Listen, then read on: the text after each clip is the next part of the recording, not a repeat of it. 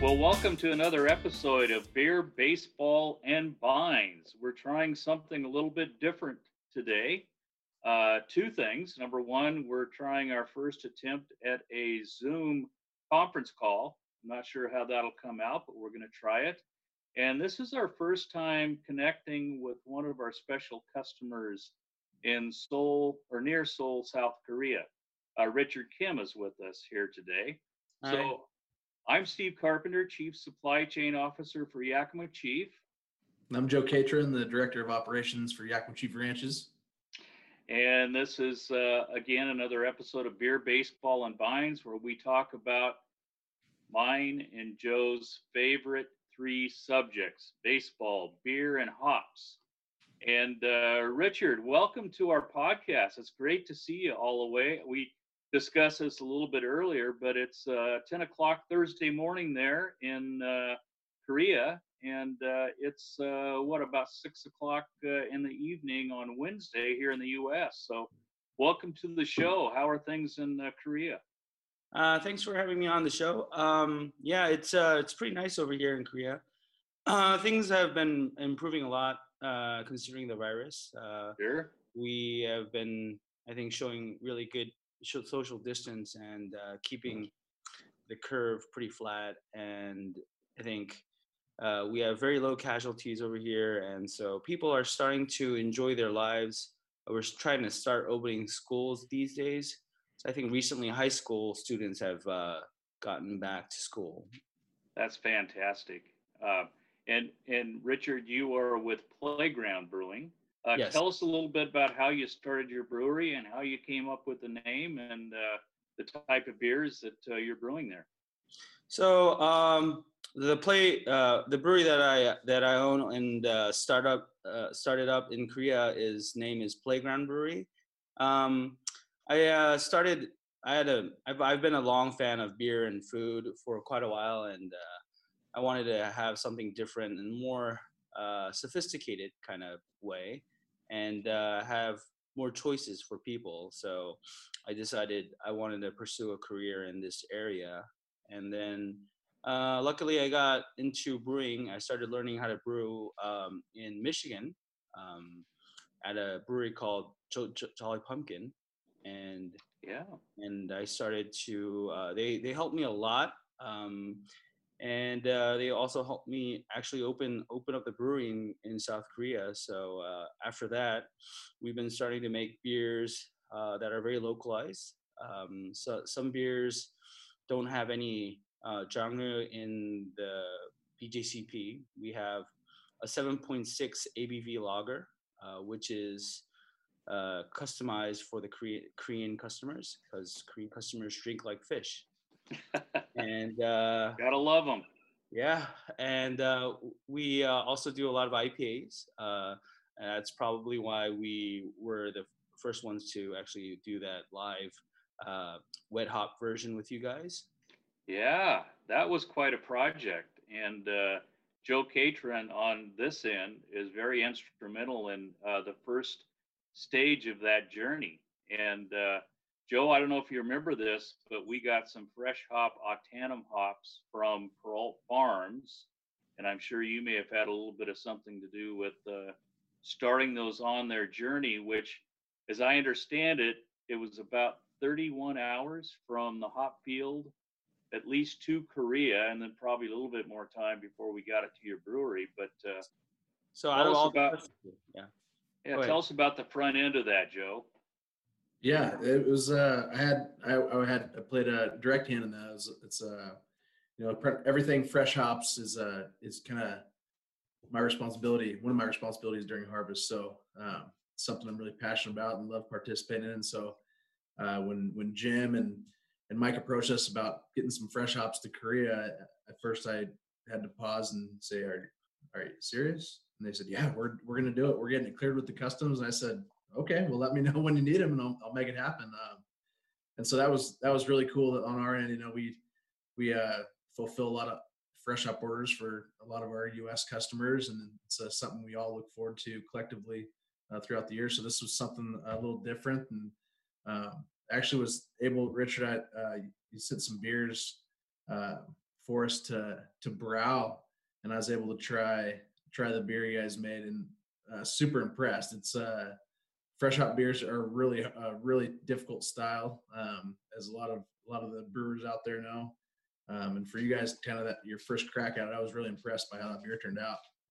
And thanks a lot. Yeah, it was a very difficult process. We had the hops, I think, in within 48 hours, all at the brewery when we started brewing. So that was pretty impressive. No, when our customers challenge us to try something new, we're probably not very shy about trying it. And that was quite a project. When I first heard about it, I talked to our logistics team, and hats off to Dane and Tyler and Vita on the logistics team for setting that all up. And those, if I remember right, Richard, they went into a double IPA called Big in Certain Hoppiness. Is that the beer they went into? That's exactly right. Yeah. Yeah.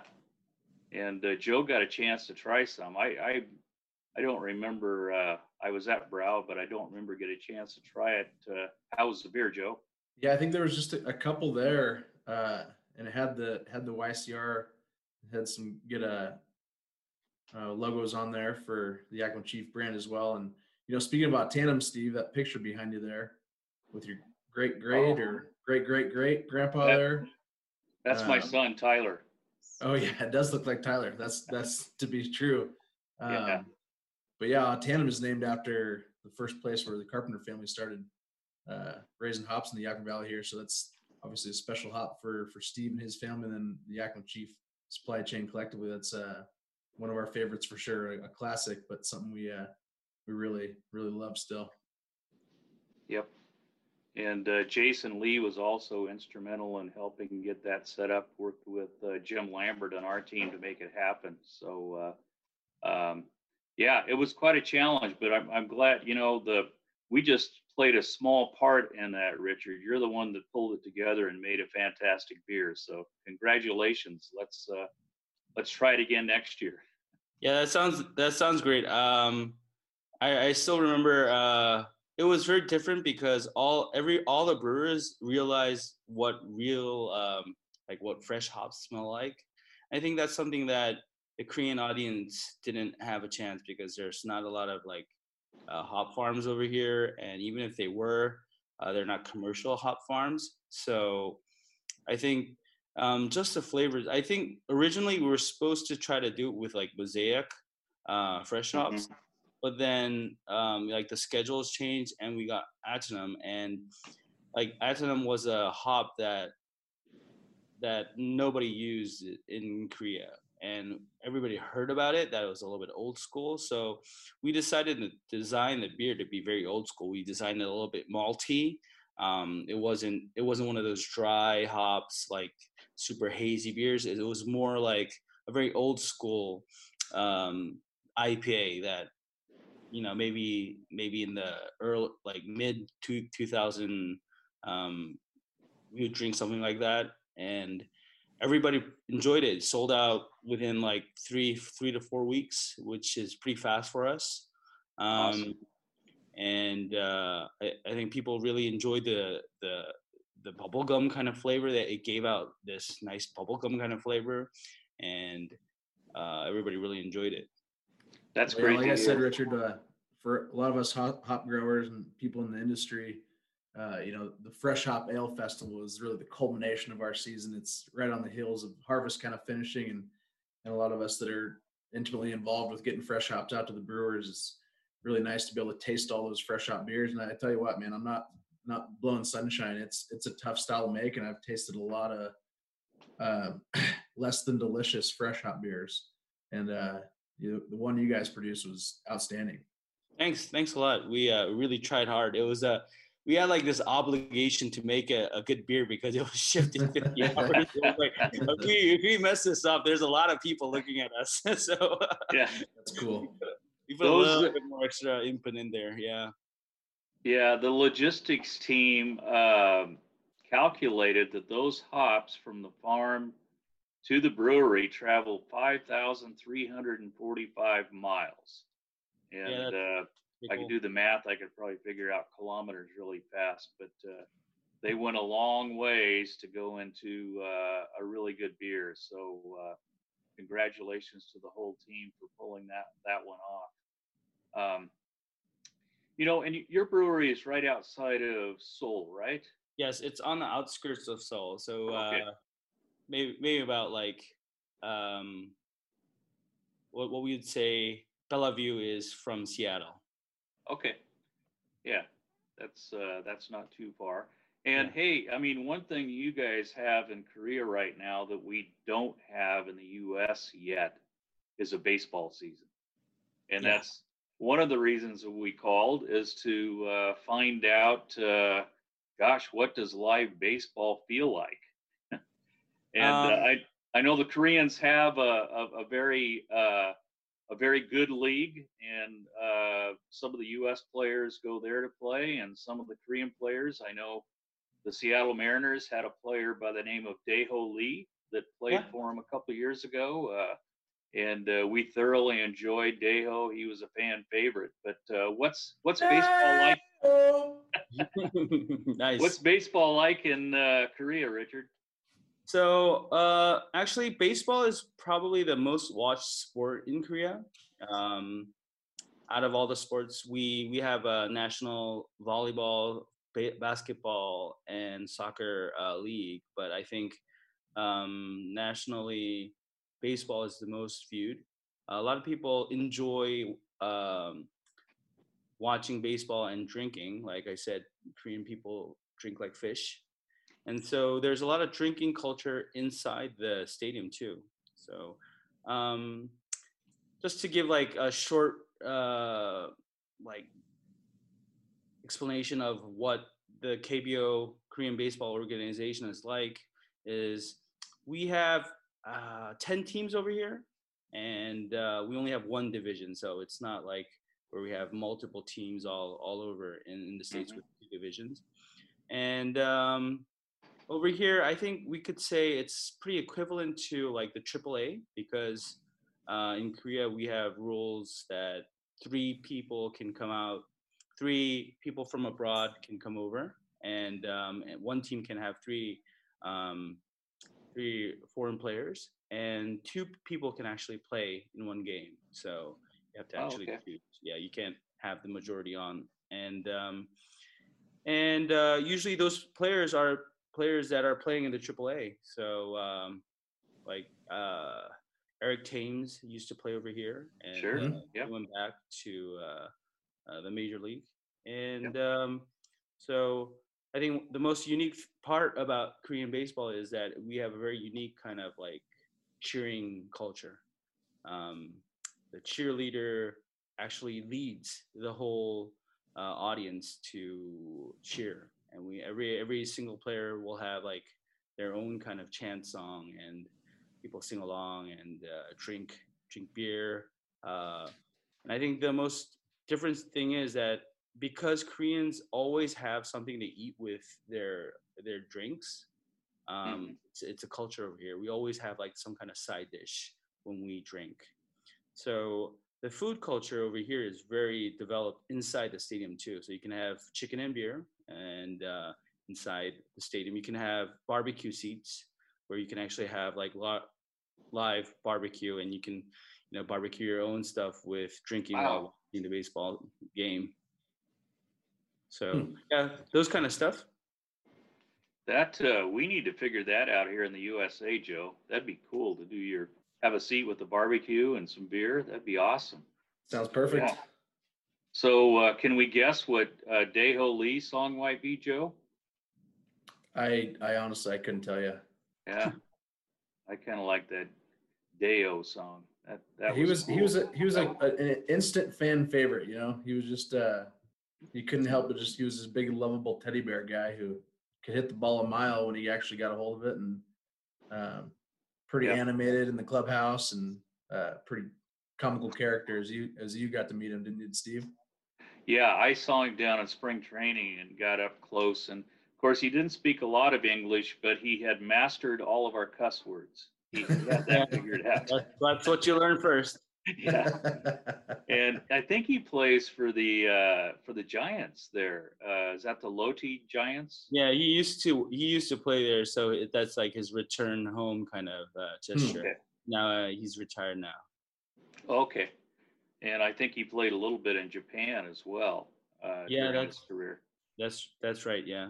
Yeah, but what a character! It's one of the things I love about baseball is all these just genuine characters that play the game, and he was a fan favorite in Seattle instantly, and we were Hmm. sad to see him leave. Um, but Yeah. so when going back to when you started off, Richard, with the Jolly Pumpkin Artisan Ales, were you a brewer there then at that brewery? Yes, I was. Okay. And were you trained in the U.S. as a brewer? Did you go to like Siebel or UC Davis? Uh, Actually, I had multiple teachers over there, and I went into a very unique process. Is that I started learning how to brew very quickly. So, and I also had this potential as opening a business, and so I think they started having fun. So they gave me all kind of pitches, and I started, just knocking them down, and so they started having fun, giving me more knowledge in brewing, and I try to absorb as much as possible.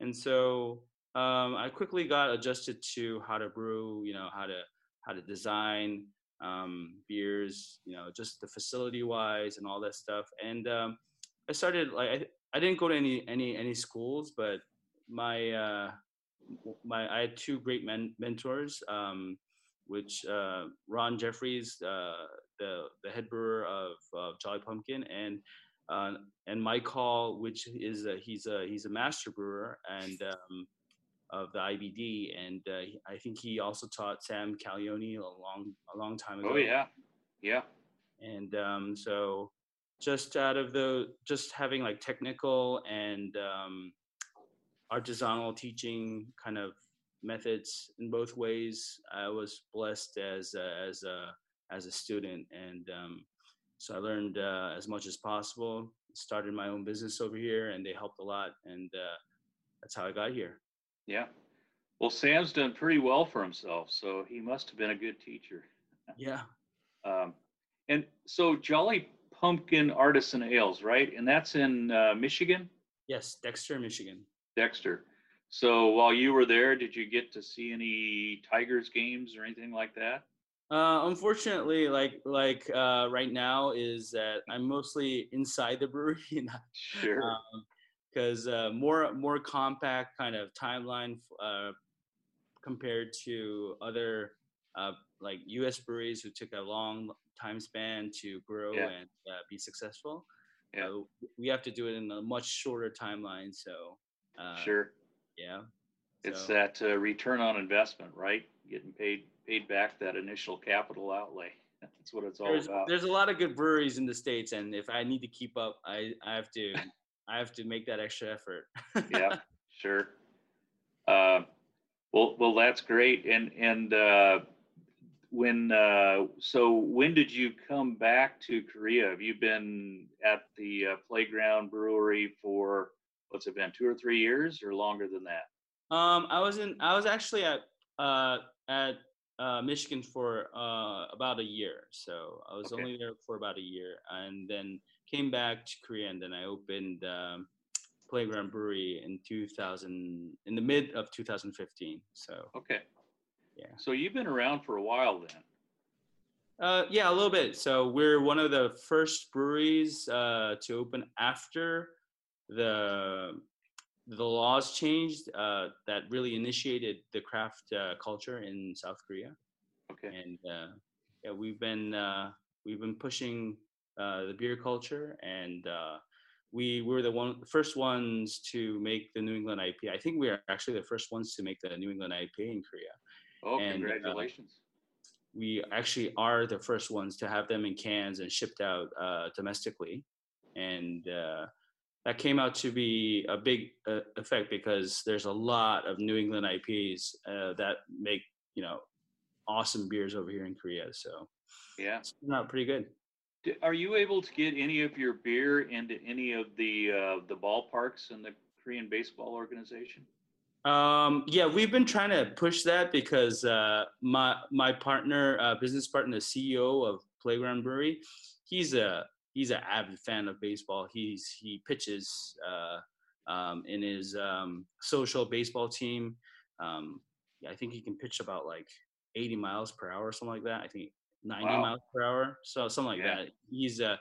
He's like almost like a semi amateur like baseball player, and yeah, he loves baseball. So we've been trying to push that in, but there's still those still pretty difficult because AB and Bev beers are domestically uh, monopolized over here. So we're at where US was about 10, 15 years ago. So I think we'll start making some chip-ins.